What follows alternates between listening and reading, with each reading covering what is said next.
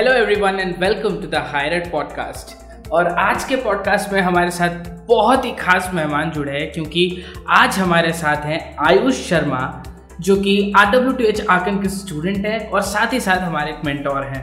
तो आज हम उनसे बात करेंगे कि जर्मनी में उन्होंने अपना करियर कैसे बिल्ड किया, शुरुआत कैसे की एंड उनकी जर्नी पूरी जानते हैं। तो Ayush, welcome to the show. Thank you Shashwat, thank you for inviting me. Thank you.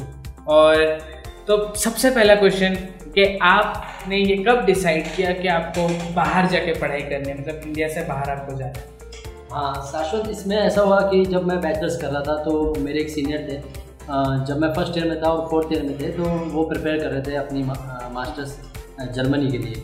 So उसी टाइम पे मैंने डिसाइड कर लिया था कि मतलब उनसे बातें करने के बाद, उनसे काफ़ी इन्फॉर्मेशन लेने के बाद आई डिसाइडेड कि मैं भी अपनी बैचलर्स के बाद मास्टर्स अब्रॉड ही करना चाहूँगा। ओके, सो आपने ये डिसीजन अपने कॉलेज लाइफ में ही ले लिया था, राइट? हाँ।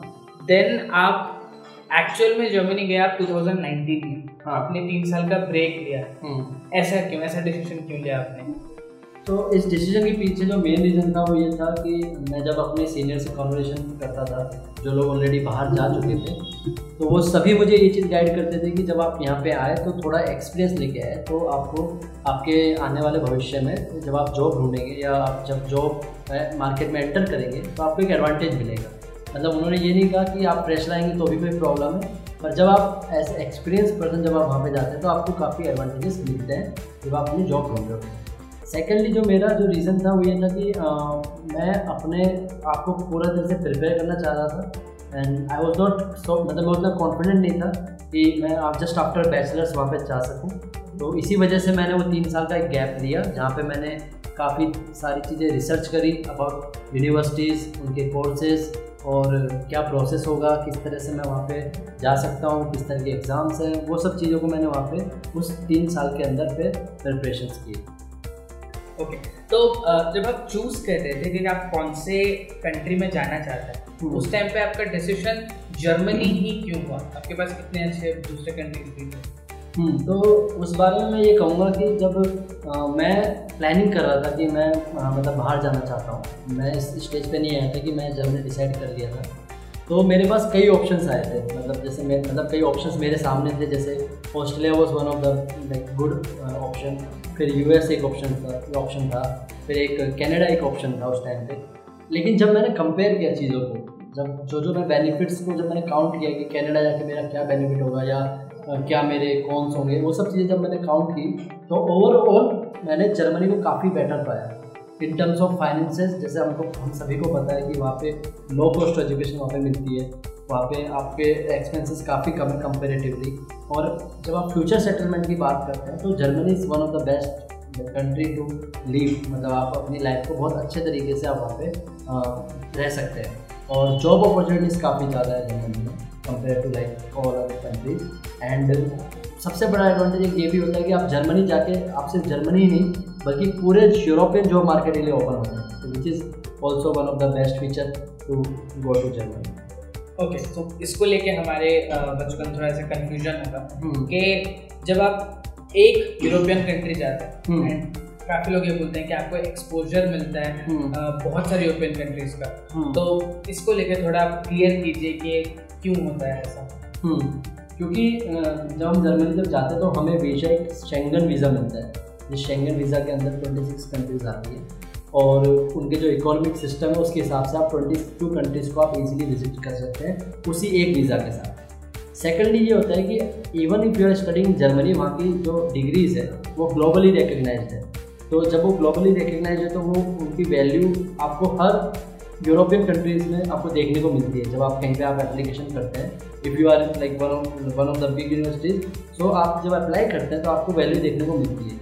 तो इसका बेनिफिट ये होता है कि इवन आप जर्मनी में पढ़ रहे हैं, जर्मनी की कोई यूनिवर्सिटी में पढ़ रहे हैं, तो भी आप किसी भी यूरोपियन कंट्री में, चाहे वो इंटर्नशिप के लिए हो और चाहे जॉब के लिए हो, आप अप्लाई कर सकते हैं, बिकॉज वो डिग्रीज वहाँ पे रिकग्नाइज्ड है, वहाँ पे उनकी वैल्यूज़ है, उनको पता है कि इस यूनिवर्सिटी का एजुकेशन लेवल कितना बेहतर है। तो इस वजह से आप अपने आप को पूरे यूरोपियन जॉब मार्केट में एक्सपोज कर देते हैं। तो जब आप अपने प्रिपरेशन फेज में थे, तो उस टाइम पे आपने अपने ग्रेजुएशन के बाद 3 साल का गैप लिया एंड आपके दिमाग में पहले से क्लियर था कि आपको जर्मनी जाना है एंड आपको ये भी क्लियर था कि आपको क्या परस्यू करना है, कौन सा कोर्सेज परस्यू करना है। जो 3 साल आपने लगाए उसमें आप अपने प्रोफाइल को कैसे बिल्ड किया आपके ड्रीम यूनिवर्सिटी में जाने के लिए? जैसे मैं आपको पहले बताया कि मैंने अपने सीनियर से बात किया था कि आपको एक्सपीरियंस होना बहुत ज़रूरी है। तो मेरा जो विज़न था मुझको लेके, मैं एक सिविल इंजीनियरिंग स्टूडेंट हूँ, तो I wanted to shift my branch, मतलब I wanted to shift from core, मतलब मैं कोर से थोड़ा बाहर जाना चाह रहा था। तो मैंने उसी वजह से ट्रांसपोर्टेशन को चुना। तो जब मैंने देखा कि वहाँ पे ट्रांसपोर्टेशन के लिए जो यूनिवर्सिटीज़ देखी, तो वहाँ पे एक अच्छा खासा अगर एक्सपीरियंस हो आपको उस फील्ड में, तो आपको एक एडवांटेज मिलता है वहाँ पे जाने के बाद। तो उसी लिए मैंने एक्सपीरियंस किया, लेकिन एक्सपीरियंस अपने कोर ब्रांच में किया। तो मैंने जो जॉब करी एज ए साइट इंजीनियर करी, जहाँ से मुझे काफ़ी साइट का एक्सपीरियंस मिला। वहाँ पे मैंने team building, team working, project management के काफ़ी टेक्निक सीखे, चीज़ें सीखी, और वो एक्सपीरियंस को लेकर मैं वहाँ पे पढ़ने गया। तो आज जब मैं वहाँ पे वर्किंग स्टूडेंट या इंटर्नशिप ढूंढता हूँ, तो मेरा वो एक्सपीरियंस काउंट होता है, क्योंकि वो मेरे कोर में है और ये मेरी प्रोफाइल को मजबूत करता है, बिल्ड करता है मेरी प्रोफाइल को। सेकेंडली उसी टाइम पे मैंने उसी 3 साल में काफ़ी अदर चीज़ें भी सीखी जो मुझे बेनिफिट हो सकते हैं, जैसे सॉफ्टवेयर हुआ या कोई स्किल हुआ या कोई टेक्निकल एक्सपर्टीज है जो आपको अपार्ट फ्रॉम स्टडीज जरूरत पड़ती है, वो सब चीज़ें मैंने उस टाइम पे सीखी। तो इस तरह से मैंने अपने प्रोफाइल को बिल्ड किया, एक्सपीरियंस गेन करके और टेक्निकल स्किल्स सीख के, ताकि आप जब मास्टर्स कंप्लीट करें तो आप एक फेयर प्रोफाइल लेके, एक अच्छी प्रोफाइल लेके जॉब मार्केट में एंटर कर रहे हैं। सो जो आपका फिर से प्रिपरेशन फेज था, उसी पे दूसरा सवाल है कि जब आप प्रिपरेशन कर रहे थे तो आपने कौन से टेस्ट के लिए प्रिपेयर किया, और जर्मनी में एक टॉप यूनिवर्सिटी में जाने के लिए आपको कौन से टेस्ट की ज़रूरत है? हाँ, तो उस पर ऐसा हुआ कि जब मैंने पता किया कि कौन कौन सी चीज़ें या कौन कौन से एग्ज़ाम आपको देने होंगे, तो जर्मनी के लिए 2 नाम निकल के सामने आए, एक तो आयल्स और एक था GRE। सो मतलब जनरली जो मेरे साथ में जो प्रिपेयर कर रहे थे जो लोग, या जिनको मैं जानता हूँ वहाँ पे जाने के बाद, उन लोगों ने क्या किया था कि उन लोगों ने पहले दोनों एग्ज़ाम के लिए अपीयर होते थे। तो ये दोनों एग्ज़ाम के बारे में अगर थोड़ा बताऊँ, तो आयल्स एक इंग्लिश लैंग्वेज टेस्टिंग सिस्टम है, जिसके बारे में जो आपकी इंग्लिश के ऊपर एक्सपर्टीज़ बताता है। उसके 3 लेवल होते हैं, उसके हिसाब से आपकी इंग्लिश एक्सपर्टीज़ पता चलती है। और GRE एक कॉमन एप्टीट्यूड या इंटेलिजेंस टेस्ट जिसे बोलते हैं, जिसमें सब कुछ इंक्लूड होता है, इंग्लिश भी होती है और मैथ्स भी होता है। तो वो एक आपकी ओवरऑल परफॉर्मेंस बताता है। तो कई बच्चों ने क्या किया था कि कई जो मेरे साथ वाले थे, उन्होंने क्या किया कि दोनों एग्जाम पहले अपीयर हो गए, दोनों के स्कोर कार्ड ले लिए, and then they started finding universities. तो जहाँ पे जिसकी ज़रूरत पड़ रही थी वहाँ पे अप्लाई कर दे रहे थे। लेकिन मैंने क्या किया कि मैंने पहले यूनिवर्सिटीज़ ढूंढी, उनकी क्राइटेरिया देखी कि किस यूनिवर्सिटी की क्या क्राइटेरिया है। तो क्योंकि मैंने ज़्यादा एप्लीकेशन नहीं करना चाहता था, मैंने 3 यूनिवर्सिटी में एप्लीकेशन की है, तो मेरे लिए बहुत ईजी था उस क्राइटेरिया को असेंबल करना। और उस पर मुझे ये पता लगा कि मेरी तीनों यूनिवर्सिटीज़ में आयल्स की ज़रूरत है। तो then I started preparing for IELTS and appeared for it. और उसके बाद मैंने उस आयल्स एग्ज़ाम का रिजल्ट के और फिर मैंने अपने एप्लीकेशन की। ओके, तो आप जब बोल ही रहे हैं कि आप जब अपना कॉलेज शॉर्टलिस्ट कर रहे थे तो 3 आपके सामने नाम है, तो ऐसे कौन से बेसिक पैरामीटर्स हैं जो आपको लगता है हर स्टूडेंट को देखना चाहिए अपना यूनिवर्सिटी का एक चॉइस बनाने के लिए, स्पेशली जर्मनी के पॉइंट ऑफ व्यू से? ये शाश्वत एक बहुत अच्छा क्वेश्चन है। मतलब आज के टाइम पे क्योंकि जब आज के टाइम पे हम प्लान करते हैं बाहर जाने का, तो हम लोग कई बार इस चीज़ को नेगलेक्ट कर देते हैं कि यूनिवर्सिटी की इम्पोर्टेंस कितनी है।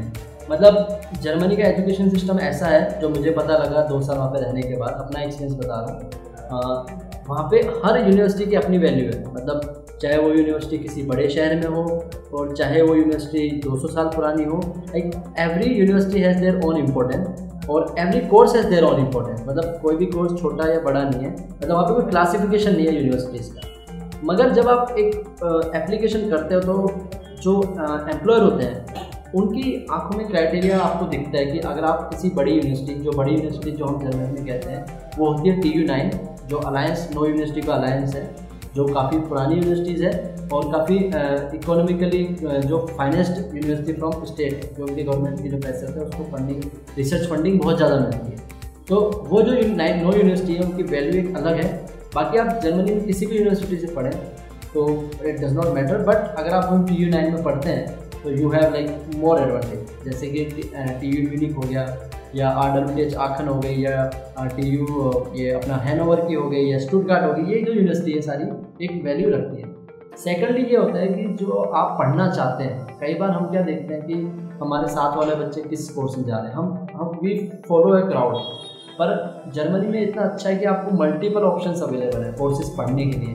तो what you can do is आप एक कोर्स ढूंढ सकते हैं और वो कोर्स किस यूनिवर्सिटी में अवेलेबल है आप उस चीज़ को देख सकते हैं। तो बेसिकली आपको दो चीज़ देखनी है, try to get into a TU9 and try to get the course जो आप पढ़ना चाहते हैं। ऐसा ना हो कि वो कोर्स बिल्कुल ही मतलब आपको पढ़ने में इंटरेस्ट नहीं था और सिर्फ आप TU9 के हिसाब से चले गए, ऐसा नहीं है। जब आपको कोर्स अच्छा लग रहा है और वो TU9 में भी नहीं है तो भी वो आपके लिए बेनिफिशियल उतना ही रहेगा जितना TU9 का कोर्स है। तो अब यूनिवर्सिटी शॉर्टलिस्ट हो गया और आपने अपने एग्जाम्स दे दिया, आईएलटीएस दे दिया आपने, उसके बाद आपकी प्रिपरेशन क्या होनी चाहिए before going to Germany? Like एक बच्चे को डॉक्यूमेंट वाइज और अपने फाइनेंसेस वाइज कैसा रेडी होना चाहिए कि जर्मनी जैसे वो हैजल फ्री जाकर? हाँ, तो जब हम जर्मनी जा रहे होते हैं तो वीज़ा की एक रिक्वायरमेंट है जो सबको फुलफिल करनी होती है, जिसे हम ब्लॉक अकाउंट का नाम भी देते हैं। तो उतना एक अमाउंट का क्राइटेरिया उन लोगों ने फिक्स किया हुआ है। तो जो हमारे टाइम पे क्राइटेरिया था वो था 8640 यूरोज, जो करीब 7 लाख के आसपास होते थे, और अब शायद वो 10,000 कुछ यूरोज हो गया है, तो वो करीब 9 लाख के आसपास होते हैं, 9 लाख के कुछ होते हैं। तो वो आपको ब्लॉक अकाउंट फाइनेंशियली करना पड़ता है बिफोर अप्लाइंग टू वीज़ा। उसके बेसिस पे आपको वीज़ा मिलता है कि आप फाइनेंशियली वहाँ पे अफोर्ड कर पाएंगे कि नहीं कर पाएंगे चीज़ों को। और सेकेंडली डॉक्यूमेंट वाइज ऐसा होता है कि हम यहाँ से हमेशा अपनी फ़ोटोकॉपीज़ वगैरह भेजते हैं डॉक्यूमेंट के लिए। तो जब आप वहाँ पे एनरोलमेंट करते हैं पहले दूसरे दिन जाके यूनिवर्सिटी में, तो आपको सारे डॉक्यूमेंट्स वगैरह रखने पड़ते हैं जो ओरिजिनल है। जैसे आपकी मार्कशीट्स हो गई, आपका CV हो गया, आपका रिकमेंडेशन लेटर हो गया, या आपके SOP हो गए, वो आपको सब ओरिजिनल यहाँ से ले जाना पड़ता है, आपके साथ कैरी करना पड़ता है और आपको एनरोलमेंट ऑफिस में शो करना पड़ता है। तीसरा, फॉर इनिशियल एक्सपेंस, क्योंकि जो ब्लॉक अकाउंट होता है उसको खुलने में मतलब कभी कभी 4-5 दिन या 10 दिन लग जाते हैं। तो फॉर इनिशियल एक्सपेंस आप सब हमेशा रिकमेंड करते हैं कि आप अपने पास कुछ यूरोस कन्वर्ट करा के लेके जाएं, ताकि आपको अगर इनिशियली वहाँ पे जाके सपोज कीजिए एकोमोडेशन का पैसा या एकोमोडेशन की डिपॉजिट देनी है या और कोई चीज़ आपको देना है तो आप इजीली अफोर्ड कर पाए, नहीं तो फिर आपको बोरिंग्स करनी पड़ती है किसी दोस्त से या किसी भी तरह से। तो आप इनिशियली अपने पास 1000 यूरोस कन्वर्ट करा के ले जा सकते हैं या 1500, जैसे आपको कंफर्टेबल लगे। सो इन तीनों एंड से आप अपने आप को जाने से पहले प्रिपेयर कर सकते हैं, ताकि आपको वहाँ पे जाके किसी भी तरह के प्रॉब्लम ना आए। तो जब आप पहली बार जर्मनी में पहुँचे एंड आपका यूनिवर्सिटी का पहला दिन था एंड आपने अपनी कॉलेज इंडिया से कर रहे, तो हर बच्चे का लाइफ में एक फेज़ आता है, प्राइमरी आता है, सेकेंडरी आता है, 10th 12th कॉलेज यूनिवर्सिटी। तो आपका कॉलेज का फर्स्ट डे जो यहाँ पे आपने इंडिया में किया एंड उसके बाद जर्मनी में आपका यूनिवर्सिटी में जो फर्स्ट डे था, दोनों के बीच क्या ऐसा डिफरेंस आपको देखने को मिला? क्या अच्छा लगा? क्या कल्चरल शॉक्स आपको मिले मतलब फर्स्ट डे एट यूनिवर्सिटी? हाँ, तो जब फर्स्ट डे एट यूनिवर्सिटी की आप बात करते हैं तो यहाँ पे आप जब बात करते हैं वहाँ पे आप बात करते हैं, तो मैं ये नहीं कहूँगा कि पढ़ाई किस तरह से अलग है, मैं उस बारे में बात नहीं करूँगा, पर मैं कुछ चीज़ें जो मैंने जो ऑब्जर्व करी मैं उन चीज़ों के बारे में बात करूँगा। जो सबसे पहली चीज़ जो मैंने ऑब्जर्व करी वहाँ जाकर वो इंफ्रास्ट्रक्चर। जब आप जर्मनी की किसी यूनिवर्सिटी में पढ़ रहे होते हैं तो आपकी जो लैब्स है, जैसे सपोज कीजिए मेरा कोर्स है रेलवे सिस्टम, तो जब हमको इनिशियली जो टूर कराया जाता है कि आपका ये डिपार्टमेंट है या आपकी ये चीज़ है, तो हमने वहाँ पे देखा कि एक वहाँ पे पहले से इंजन खड़ा हुआ है, एक लोकोमोटिव पूरा खड़ा हुआ है, पूरा रियल इंजन। उनका खुद का ट्रैक है जहाँ पे वो लोग जो प्रैक्टिकल है वो परफॉर्म करते हैं, खुद की एक्सल है, खुद की बोगी है। So they have like all instrument. तो वो एक सबसे ज़्यादा नई चीज़ लगी कि आप जिस चीज़ में पढ़ना चाहते हैं you can really perform practicals on that. Second जो चीज़ समझ में आई वो होती है टाइम की वैल्यू, क्योंकि जब हमारा जैसे मान लीजिए एक लेक्चर का टाइम स्लॉट होता है 10 to 11, और इन एनी केस अगर प्रोफेसर 2 मिनट या 10 मिनट फालतू इनकेस मान लीजिए टॉपिक खत्म नहीं हुआ और वो लेना चाह रहे हैं, तो उस 10 मिनट के लिए वो अपोलॉजी देते हैं जस्ट आफ्टर लेक्चर कि मैंने आपका 10 मिनट वेस्ट किया, तो आई एम सॉरी और प्लीज़ लाइक जो भी अपोलॉजी एक्सेप्ट कीजिए।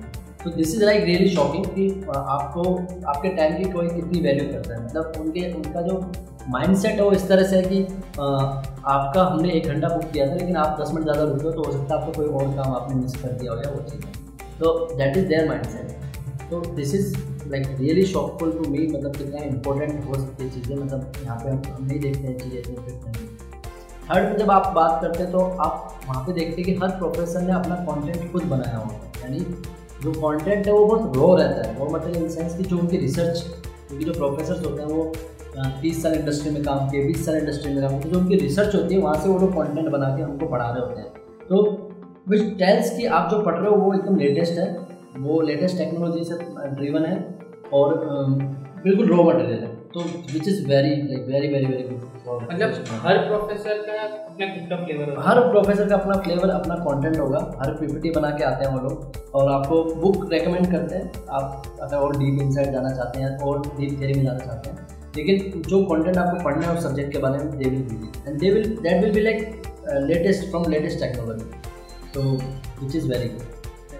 सो अभी एक और इंटरेस्टिंग इंसाइट है जो हम आपको स्टॉप कर देते हैं आपके सोशल मीडिया प्रोफाइल्स को, कि आप एक वर्किंग स्टूडेंट हैं। अब ये कॉन्सेप्ट इंडिया में बहुत यूनिक है, तो आप प्लीज़ एक्सप्लेन कीजिए कि वर्किंग स्टूडेंट क्या होता है। तो मैं इस बारे में ये बताऊँगा, जैसे हम लोग जब बैचलर स्टूडेंट हुआ करते थे लाइक 2016 में, तो उस टाइम पे इंटर्नशिप कंपलसरी थे, उस टाइम पे भी थे, लेकिन वो बहुत रेयर मिलते थे, रेयर फाइंडिंग्स होते थे। लेकिन आज इंडिया में कल्चर आया है इंटर्नशिप्स का, जहाँ पे आप ऑनलाइन वेबसाइट पे आके इंटर्नशिप अप्लाई कर सकते हैं। उसी तरह जर्मनी में इंटर्नशिप और एक और कॉन्सेप्ट आता है वर्किंग स्टूडेंट। क्योंकि ये वर्किंग स्टूडेंट पोजीशन है, ये हर कंपनी में होती है ना, और ये हर कंपनी को बोला जाता है कि आप अपने डिपार्टमेंट में वर्किंग स्टूडेंट्स को रखिए ताकि स्टूडेंट्स को एक्सपोज किया जा सके इंडस्ट्री प्रैक्टिसेस के ऊपर, यानी स्टूडेंट्स को प्रैक्टिकल एक्सपोजर मिल सके कि आपके जो पढ़ रहे हो आप किस तरह से देखते हो। जैसे मैं एक रेलवे की डिज़ाइनिंग कंपनी में काम कर रहा हूँ, तो मुझे पता चलता है कि किस तरह से प्लानिंग होती है, किस तरह से मतलब रूल्स होते हैं, गाइडलाइंस क्या क्या है, आप काफ़ी कुछ सीखते हो। और जो आपका काम भी होता है वो इतना ओवरबर्डन नहीं होता। आपका रोल होता है कि अपने सीनियर्स हैं उनको आप असिस्ट करते हैं रिपोर्ट बनाने में या कोई प्रेजेंटेशन बनाने में, तो आपका जो काम ओवरबर्डन नहीं होता है ताकि आप अपनी पढ़ाई के साथ कोऑर्डिनेट कर सकें। तो that is the biggest advantage with working student. तो अगर आप वर्किंग स्टूडेंट जर्मनी में काम कर रहे हैं, आपको फाइनेंसेस ईजी होंगे, आपकी पढ़ाई में कोई लॉस नहीं होगा, और थर्ड आप प्रैक्टिकली एक्सपोज होंगे चीज़ों को लेकर। तो being a working student is part of the curriculum, curriculum से अलग नहीं है। या मतलब if you find something in your like thinking related to your course, अगर आपके कोर्स के रिलेटेड आपको कुछ मिलता है तो that is very beneficial. But sometimes ऐसा होता है कि आपका वर्किंग स्टूडेंट शायद दूसरे किसी डिपार्टमेंट में मिल रहा हो, बट वो भी एक बेनिफिशियल चीज़ है क्योंकि आप एक नए वर्क कल्चर को सीख रहे हो। आपको ये चीज़ें पता चल रही है कि जर्मनी में ऑफिस में आप कैसे काम करेंगे, आपके सीनियर से आपको कैसे बात करनी है, how to write a mail, मतलब आप हर जगह सीख रहे हो कुछ ना कुछ। अगर आप अपने ही फील्ड के उसमें काम कर रहे हो तो that is more beneficial. But still if you are working in some other department तो that will also give you some knowledge for sure. So अब एक बहुत बड़ा इशू है, आपने सिर्फ अभी ब्लॉक अकाउंट का मेंशन किया कि ब्लॉक अकाउंट में 10,000 रुपीज़ होते हैं, अभी समझे ज़्यादा 10,300 के आसपास होता है। तो अपार्ट फ्रॉम दैट अगर किसी को जर्मनी में अपना हायर एजुकेशन परस्यू करना है, मास्टर्स, तो क्या फाइनेंसेस के लिए उनको तैयार रहना पड़ेगा या फिर उनको अपनी फाइनेंशियल प्लानिंग कैसी करनी चाहिए सो दैट वो अच्छे से अपना मास्टर्स जर्मनी में कर पाए? सो अभी like we know that Germany के जो कोर्सेज हैं, मास्टर कोर्सेज है, they are with almost negligible fees. तो मतलब हमें एक सेमेस्टर कॉन्ट्रीब्यूशन फीस देना होता है, जिनके कोर्सेज फ्री होते हैं जर्मनी में, वो होता है 300 यूरोज़। सो उसमें आपको एक सेमेस्टर टिकट भी मिल जाता है जिसमें आप अपने स्टेट में फ्री ट्रैवल कर सकते हैं, किसी भी ट्राम में, किसी बस में, किसी ट्रेन में। तो आप ऑलमोस्ट 100 यूरोज़ पे कर रहे हैं हर महीने और आपकी फीस नेग्लिजिबल है, ठीक है। और जो आप ब्लॉक अकाउंट लेके जाते हैं यहाँ से 10,000 यूरोज़ का, in that you can survive like 15-16 month. मतलब अगर आप बिल्कुल मतलब लिमिटलेस, मतलब लिमिट उसके साथ खर्चा करते हैं, so with that you can survive almost like 1 year और मे बी 15 मंथ। मगर जर्मनी का एक एडवांटेज है, जर्मनी का एक कल्चर है, वहाँ पे सब बच्चे अपनी पढ़ाई को अपने आप फाइनेंशियली सपोर्ट करते हैं by doing part time. Part time एक ऐसी चीज़ है जो आपको कहीं पे भी मिल सकती है। आप अपने कॉलेज में टीचिंग असिस्टेंट देख सकते हैं, आप कॉलेज में अपने हीवी देख सकते हैं, या कॉलेजेस के अंदर प्रोफेसर सपोर्ट में आप कहीं जॉब कर सकते हैं। And if you don't get this तो आप वर्किंग स्टूडेंट ढूंढ सकते हैं। अगर आपको वो भी नहीं मिलता है then there are like delivery jobs, restaurant jobs, packing jobs, जो वहाँ पे बहुत लाइक कल्चरली आपको ऑकवर्ड नहीं लगेगी, बिकॉज हम लाइक इंडिया में हम इतना फ्रीक्वेंट नहीं देखते हैं चीज़ें, पर वहाँ पे आप जाके देखेंगे तो हर कोई बच्चा इस तरह से काम कर रहा होता है और वो इतना इनफ फाइनेंस देती है आपको कि आप अपना मंथली एक्सपेंस आराम से निकाल सकते हैं। तो if you ask me, I went with first block account money, और उसके बाद मैं आराम से अपना मतलब अपना इंडिपेंडेंटली अपना सर्वाइवल देख रहा हूँ। So there is no problem. अब जब बात फाइनेंसेस की आती है, जैसा आपने पार्ट टाइम का बोल दिया एंड मास्टर्स कोर्स वहाँ पे जनरली फ्री होता है, तो एकोमोडेशन वाइज, फूड वाइज, ऐसा अगर सबको हिसाब किया जाए तो it's surviving in Germany difficult, और आप बोलेंगे आराम से बंदा सर्वाइव कर सकता है? नहीं, जर्मनी की खास बात यही है कि आप इजीली सर्वाइव कर सकते हैं वहाँ पे आपका एक्सपेंस उतना ज़्यादा नहीं होता है। और जैसे मैं आपको अगर एक नंबर में बात करूँ तो we are allowed to work for 20 hours per week, मतलब हम गवर्नमेंट के अनुसार हम 20 घंटे पर वीक काम कर सकते हैं। And for per week German per hour German government ने फिक्स किया हुआ है 10 euros 15 cent, that is fix by German government. अगर आप कोई भी काम करते हैं, even if you do any restaurant job या कोई पैकिंग जॉब, आपको इतना मिलेगा ही मिलेगा। सो ऑन एन एवरेज आप 10 यूरोज पर आवर आप ले रहे हैं। So if you can count 20 hours per week और इवन लेस, सपोज अगर आप 15 आवर्स ही अपनी पढ़ाई की वजह से काम कर पाते हैं तो सिर्फ यू अर्न 150 यूरोज। सो अब मैं जब एकोमोडेशन और खाने की अगर बात करूँ तो नॉर्मल सिटीज़ में अगर एकोमोडेशन आप देखें तो आपको 300 से 400 की रेंज में मिल जाएगा, आपको इजीली एकोमोडेशन मिल जाएगा। And then there will be a insurance charge 100 euro and 100 and 150 expense. So overall आप 600 से 700 की रेंज में, मतलब on website it is recommended to have 900 euros per hour, but from my experience on average you can like easily survive between 600 to 800। आप easily अपना survival आराम से कर सकते हैं। So that much you can earn from your part time easily, like working by 15 hours and that is. So survival in Germany is really easy, or even some guys work that much that they have their own iPhones as well. So that is also possible there. Yeah. So जब पहली बार आप plan किए India में किए और पहली बार आप Germany में लैंड किए, so what are the first cultural shocks जो आपको मिले और कुछ एक्सपीरियंसेस?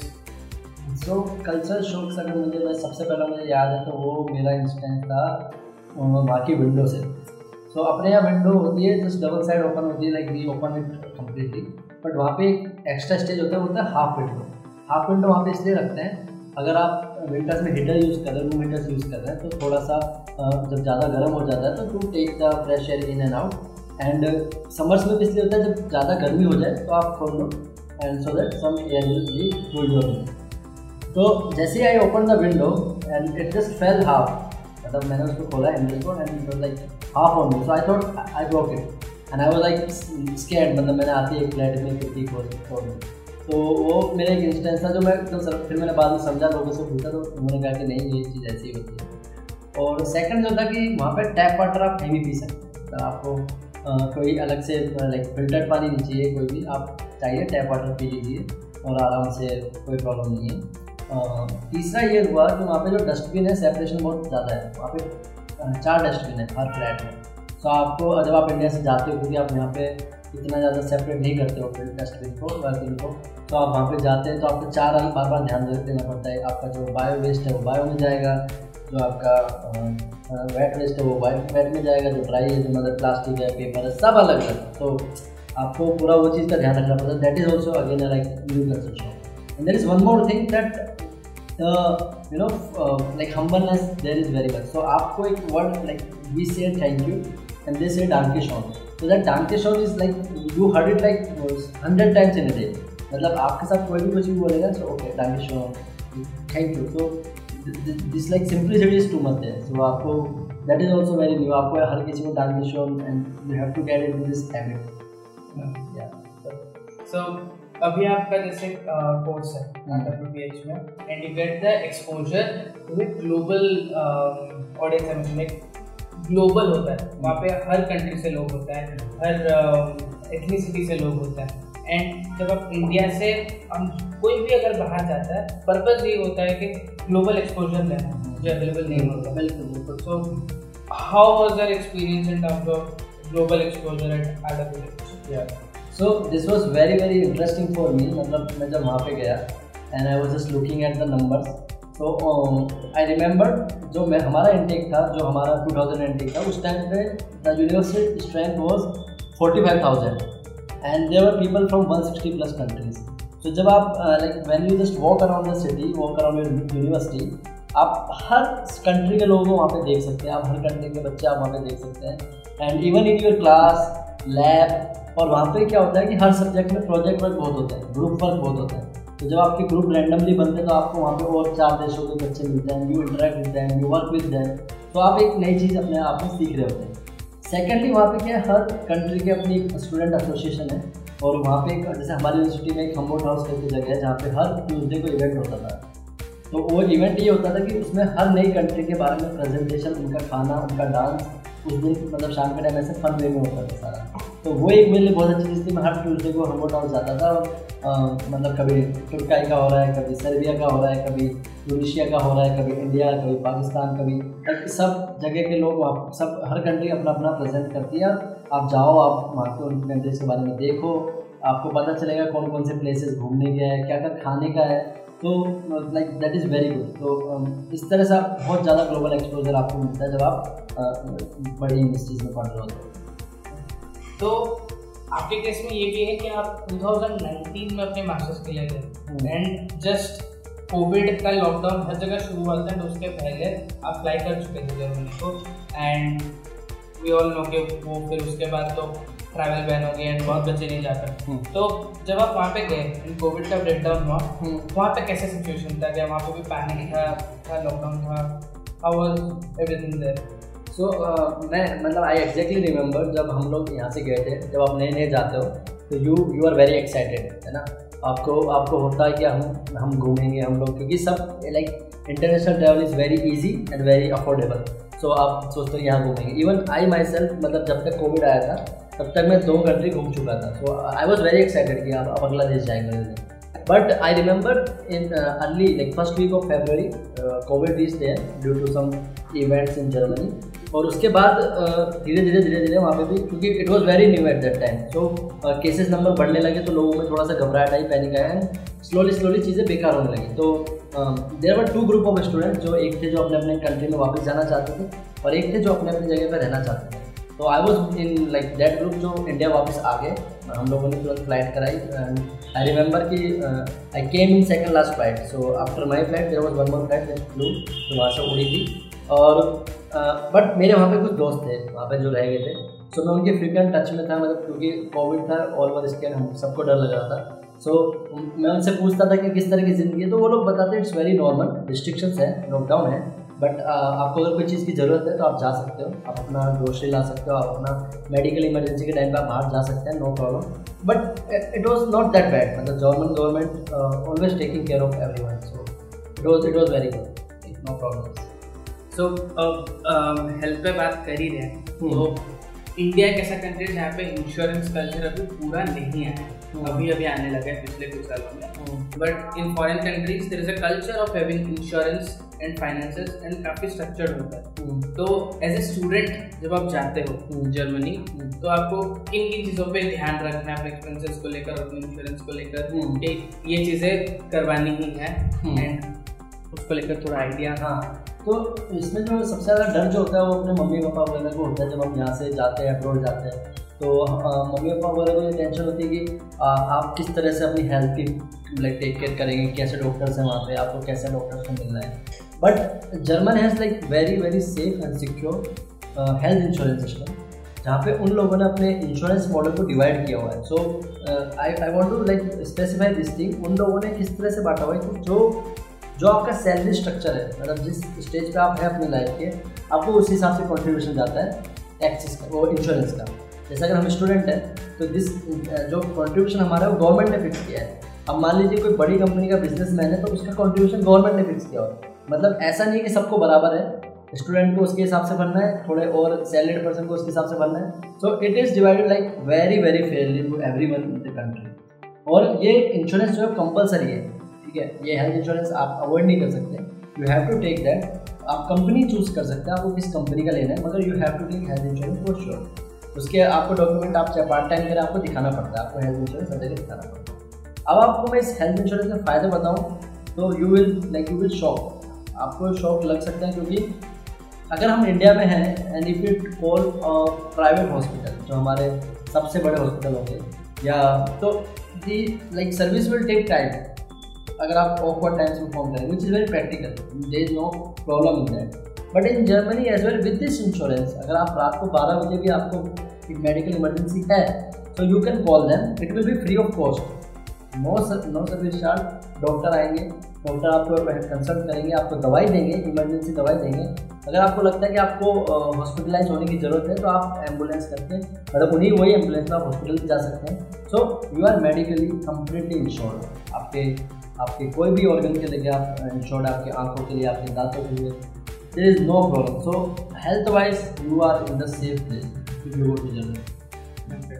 सो अभी आ जाते हैं, जब हम बात कर रहे थे कल्चरल शॉक्स को लेकर, तो एज ए इंडियन हम जाते हैं, हमारे यहाँ पे पॉपुलेशन काफ़ी बड़ी पॉपुलेशन जो है वेजिटेरियन है। नाउ अब आप जाते हो European country which is predominantly meat eating country, तो खाने को लेकर एकदम लाले पड़ जाते हैं। So how did you manage as a student, और आप क्या एडवाइस देंगे जो अभी जा रहे हैं? So from my personal experience what I feel, and even जब मैं अपने दोस्तों के साथ डिस्कस करता हूँ ये चीज़ों के बारे में, जो नॉन वेज है, तो if you are non veg आपको एडवांटेज है, ठीक है। आपको एडवांटेज ऐसे है कि आपको ऑप्शंस अच्छे मिल जाते हैं, ज़्यादा मिल जाते हैं और इजीली मिल जाते हैं। जैसे इवन फास्ट फूड चेन, जैसे आप मैकडोनल्ड्स देखते हैं या डोमिनोज देखते हैं, तो आपको अच्छे क्वालिटी की चीज़ें, अच्छा खाना मिल जाता है। But with veg the number gets very low, तो आपके ऑप्शंस बहुत लिमिटेड हो जाते हैं। जैसे वहाँ पे बहुत कॉमन चीज़ें जो मैं आपको बताऊँ, फ्रेंच फ्राइज हुआ, फलाफल हुआ, या पिज़्ज़ा हुआ, मार्गरेटा पिज़्ज़ा या इस तरह का पिज़्ज़ा हुआ, ये आपको बहुत कॉमन चीज़ें हैं। सेकेंडली वहाँ पे कैटेगरी दो है, वहाँ पे वेगान है, नॉन वेजिटेरियन। तो वहाँ पे ऐसा नहीं है जो अंडे नहीं खाता और जो दूध पीता है, वो वाली कैटेगरी वहाँ पे है। तो आपके लिए एक चैलेंज ये हो जाता है कि आप बाहर रेस्टोरेंट्स में ज़्यादा नहीं खा सकते, क्योंकि वेगान जो रेसिपीज़ है वो कम है ना। और फिर ज़्यादा है तो अगर आप बड़े रेस्टोरेंट जाते हैं तो एक्सपेंसिव भी हो जाता है, क्योंकि एज ए स्टूडेंट आप अफोर्ड नहीं कर पाते। So for vegetarian I would recommend that you should learn cooking. It takes time, पर आप जैसे मान लीजिए कभी बाहर खाया, कभी घर पे खाया, इस तरह से आप मैनेज कर सकते हैं। दिन में आप जॉब कर रहे हो तो बाहर खाने, पढ़ने जा रहे हो तो बाहर खा लीजिए कुछ, एंड रात को आप अपना कुकिंग, तो आप कुकिंग सीखिए। और ग्रोसरी वहाँ पे अच्छे से अवेलेबल है, आप इंडियन स्टोर में जाइए, आपको सब चीज़ें मिलती है, इंडियन ग्रोसरी, दाल, मसाले, चीनी, चाय, सब मिलेगा आपको। So you can buy whatever you need, और आप आराम से घर पे लाके कुक कर सकते हैं। तो आप अगर कुकिंग में आप अच्छे हैं, मतलब आपको बेसिक सब्जी वगैरह बनाना आती है, तो आप अपनी लाइफ को बहुत अच्छे से मैनेज कर सकते हैं, आपको प्रॉब्लम नहीं आएंगी। और नॉन वेज है तो आपको ऑप्शंस बाहर भी अच्छे खासे मिल जाएंगे।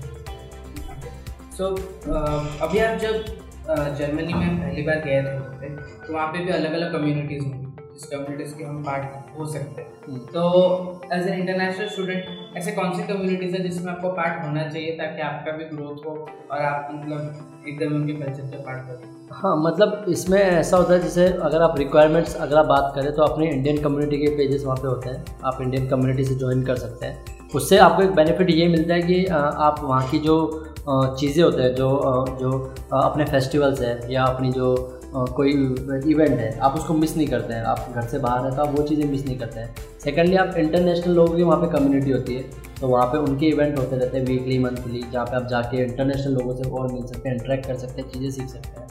और फिर वहाँ पे काफ़ी कम्युनिटीज़ वर्क को लेके भी है, जहाँ पे आपको इंटरव्यूज़ या जॉब वगैरह जो प्रोफेशनल जो कम्युनिटीज़ बोलते हैं, वहाँ पे वो कम्युनिटीज़ भी हैं, उनमें जुड़ सकते हैं। और आप जब बड़ी यूनिवर्सिटी में जाते हैं तो आपको हर चीज़ की कम्युनिटी मिलती है, आपको एंटरप्रेन्योरल कम्युनिटी भी मिलती है, जहाँ पे आपको स्टार्टअप्स में सपोर्ट के लिए लोग मिलते हैं। सो वहाँ पे आप अपने हिसाब से, अपने इंटरेस्ट के हिसाब से आप चीज़ें देख सकते हैं और कम्युनिटी ढूंढ सकते हैं।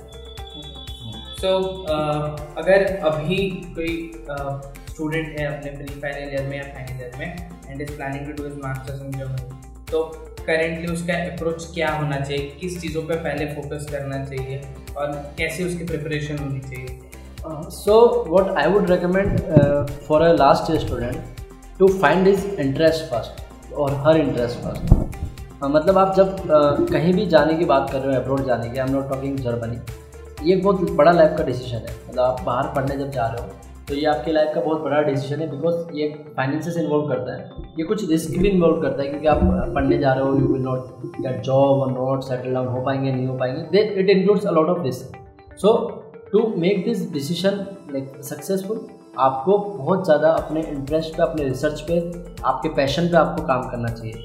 Once you find that okay मैं इस चीज़ के बारे में ज़्यादा डीप जाना चाहता हूँ या मैं इसमें अपने आप को लाइफ में ग्रो करना चाहता हूँ, then you start looking courses for it, courses और यूनिवर्सिटी। तो आप धीरे धीरे एक प्लान के अकॉर्डिंग काम करना शुरू कर देते हैं। जब आप यूनिवर्सिटी मिलती है तो आप उनकी क्राइटेरिया देख सकते हैं, आप उसमें फिट हो रहे हैं नहीं हो रहे, and then you can like go on that path of finding admits.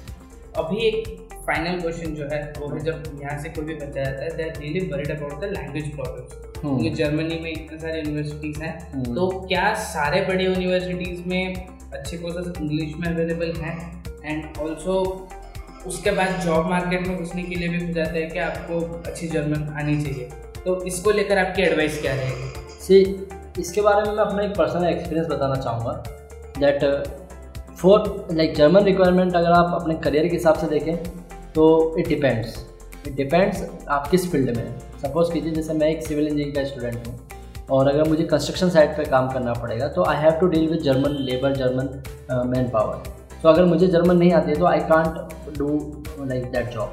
तो मेरे लिए जो जॉब मार्केट है वो रिस्ट्रिक्ट हो जाता है। सेकेंडली जब आप मार्केट में जाते हैं तो इंटरनेशनल स्टूडेंट बहुत सारे होते हैं, तो आप एक ऐसे ग्रुप में आ जाते हैं जब अगर आप जर्मन नहीं जानते जहाँ पे जॉब अपॉर्चुनिटीज़ कम है। अगर आप जर्मन जानते हैं तो आपके पास अगर 90 ऑप्शन है, तो वहीं आप अगर जर्मन नहीं जानते तो आपके पास 10 ऑप्शन है। इतना बड़ा गैप एक आ जाता है, तो आप अपने चांसेस को कम कर रहे होते हैं अगर आप जर्मन नहीं सीखते। और जर्मन सीखने का एडवांटेज बहुत ज़्यादा है, वहाँ पे आप कल्चर में इंटीग्रेट हो सकते हैं, बहुत इजीली आप इंटीग्रेट हो सकते हैं, वहाँ के लोगों से बात कर सकते हैं, लाइफ आपकी इजी हो जाती है। जब आप शॉपिंग करने जाते हैं, आप मार्केट जाते हैं, आप ग्रोसरी के लिए जाते हैं, आप ट्रैवल कर रहे हैं, रास्ते में आपको कुछ पूछना है किसी से, तो आप एक मतलब एक चांस खो रहे हैं उस कल्चर में इंटीग्रेट होने का। थर्डली एक लैंग्वेज जो होती है चीज़ वो ऐसा है कि आप जब बाहर जा रहे हैं तो आप कुछ सीखने जा रहे हैं, कुछ देखने जा रहे हैं, कुछ समझने जा रहे हैं, सिर्फ आप पढ़ने नहीं जा रहे हैं। आपको पता है अगर मैं जर्मनी जा रहा हूँ तो मुझे कुछ नया सीखने को, नई लैंग्वेज सीखने को मिलेगी। तो अगर आप एक लैंग्वेज सीख रहे हैं तो आपको हमेशा बेनिफिशियल रहता है। और German is like one of the toughest language I would say, मतलब मेरे हिसाब से मुझे टफ लगा सीखने में, लेकिन you should learn whatever you can. अब जब हम अपनी करियर की बात करते हैं, इंडिया में ही होता है कि आप अपने ग्रेजुएशन कर लो, मास्टर्स कर लो, जल्दी से अपना जॉब कर सेटल हो लो, जबकि फॉरेन कंट्रीज में आपको एज वाइज थोड़ा लीवे मिलता है ताकि आप इनिशियली थोड़ा एक्सप्लोर कर पाओ। बिल्कुल राइट। तो अभी आपने अपना इनिशियल एजुकेशन यहाँ से किया, फिर आपने अपना मास्टर्स किया जर्मनी से, तो आपके पूरे व्यू पॉइंट में क्या चेंज आया? मतलब अभी आप अपने करियर को कैसे फ्रेम करना चाहते हैं? ये थोड़ा फ़नी है। फ़नी इसलिए है कि जैसे हम लोग जब यहाँ से जा रहे थे तो हम लोग बता के जाते हैं, जैसे हमारा जो कोर्स है, मेरा जो कोर्स है वो 2 साल के लिए प्लान्ड है, लाइक रिकमेंडेड है कि आप 2 साल में ख़त्म कर सकते हैं। और हम घर पे भी बता के जाते हैं कि पापा हम लोग 2 साल में मास्टर्स कर लेंगे पूरी, and then will look for job. So after some like आप जैसे जैसे आप उस टाइम के नज़दीक आते हैं तो आपके घर से फ़ोन आना शुरू हो जाता है, बेटा कब खत्म हो रही है, कब खत्म हो रही है आपकी डिग्री। लेकिन जब आप खुद वहाँ पे होते हैं तो आपको समझ में आता है that it's not important to complete your degree, but it's important कि आप उस डिग्री को किस स्किल्स के साथ ख़त्म कर रहे हैं। आपने मान लीजिए अगर 2 साल में डिग्री खत्म कर दी और you haven't done any kind of German, आपको जर्मन में कोई स्किल नहीं, स्ट्रेंथ नहीं है, आपको पास कोई सॉफ्टवेयर नहीं है, आपके पास कोई स्किल नहीं है, additional skill apart from your studies, तो you will face problem in job market. और वहीं पे आप चाहे वो डिग्री आप 3 साल में ख़त्म करें, मगर आप जर्मन मान लीजिए B1 तक सीख लेते हैं, आप कुछ स्किल्स एडिशनल सीख लेते हैं, आप इंटर्नशिप कर लेते हैं 6 महीने 1 साल की, तो आपने अपनी प्रोफाइल को बिल्ड कर लिया होता है। और वहाँ पे डिले करना is very very very normal. मतलब वहाँ पे I would say that 80% of students और 90% of student they delay their studies for acquiring other skills and like making their profile more stronger. Okay, so ये लोग जो course के बीच में अगर आपको इंटर्नशिप कर रहे हैं, कुछ कर रहे हैं, तो आपका सेमेस्टर को डिले कर रहे हैं, हमारे जैसे बैकलॉग या ड्रॉप बोलते हैं, तो वहाँ पे वो नहीं है। वहाँ पे वो नहीं है। आप अपने पढ़ाई को अपने हिसाब से मॉड्यूलेट कर सकते हैं। जैसे कि आप कोर्स से यूनिवर्सिटी आपको ये नहीं कहता कि आप एक सेमेस्टर में 5 सब्जेक्ट हो, आप एक सेमेस्टर में 1 भी ले सकते हो, that is up to you. आपको अपनी डिग्री को कैसे चलाना है, कितना बर्डन आपको हर सेमेस्टर लेना है, दैट इज़ ऑन यू। आप उसको हिसाब से ले सकते हैं। अगर मान लीजिए आपको किसी सेमेस्टर में ऐसा लग रहा है कि अभी मुझे कुछ सीखना है अपार्ट फ्रॉम स्टडी, तो आप उसको ब्रेक ले सकते हो। सेमेस्टर ब्रेक आप सेमेस्टर यूनिवर्सिटी को बता सकते हैं that I want to take a break, तो आपको एक सेमेस्टर हॉलीडे दे देंगे पूरा, and you can learn whatever you want. So it is very very flexible and I think this is the good concept. मतलब मेरे हिसाब से क्योंकि हम यहाँ पढ़े, तो I can just compare that this is very good. आप अपने हिसाब से अपनी पढ़ाई को चला रहे हैं, आपके ऊपर बर्डन नहीं है कि इस सेमेस्टर आपको 6 सब्जेक्ट पास करना है, बैकलॉग आएगा नहीं आएगा, there is nothing like that. तो गाइस अभी हम अपने पॉडकास्ट के एंड तक पहुंच चुके हैं एंड हमारे साथ आयुष जुड़े हुए हैं एंड आयुष हमारे साथ थोड़ी देर और भी जुड़े रहेंगे एंड आई होप आपको और भी एपिसोड्स मिले जर्मनी के ऊपर from the higher ed podcast. So Ayush, thank you for being on the show. Thank you, it's my pleasure. We really loved you, and so stay tuned to the Highlight podcast for next episodes, and we are soon going to come with a brand new series on different countries and their education systems. So stay tuned to the podcast. Bye bye.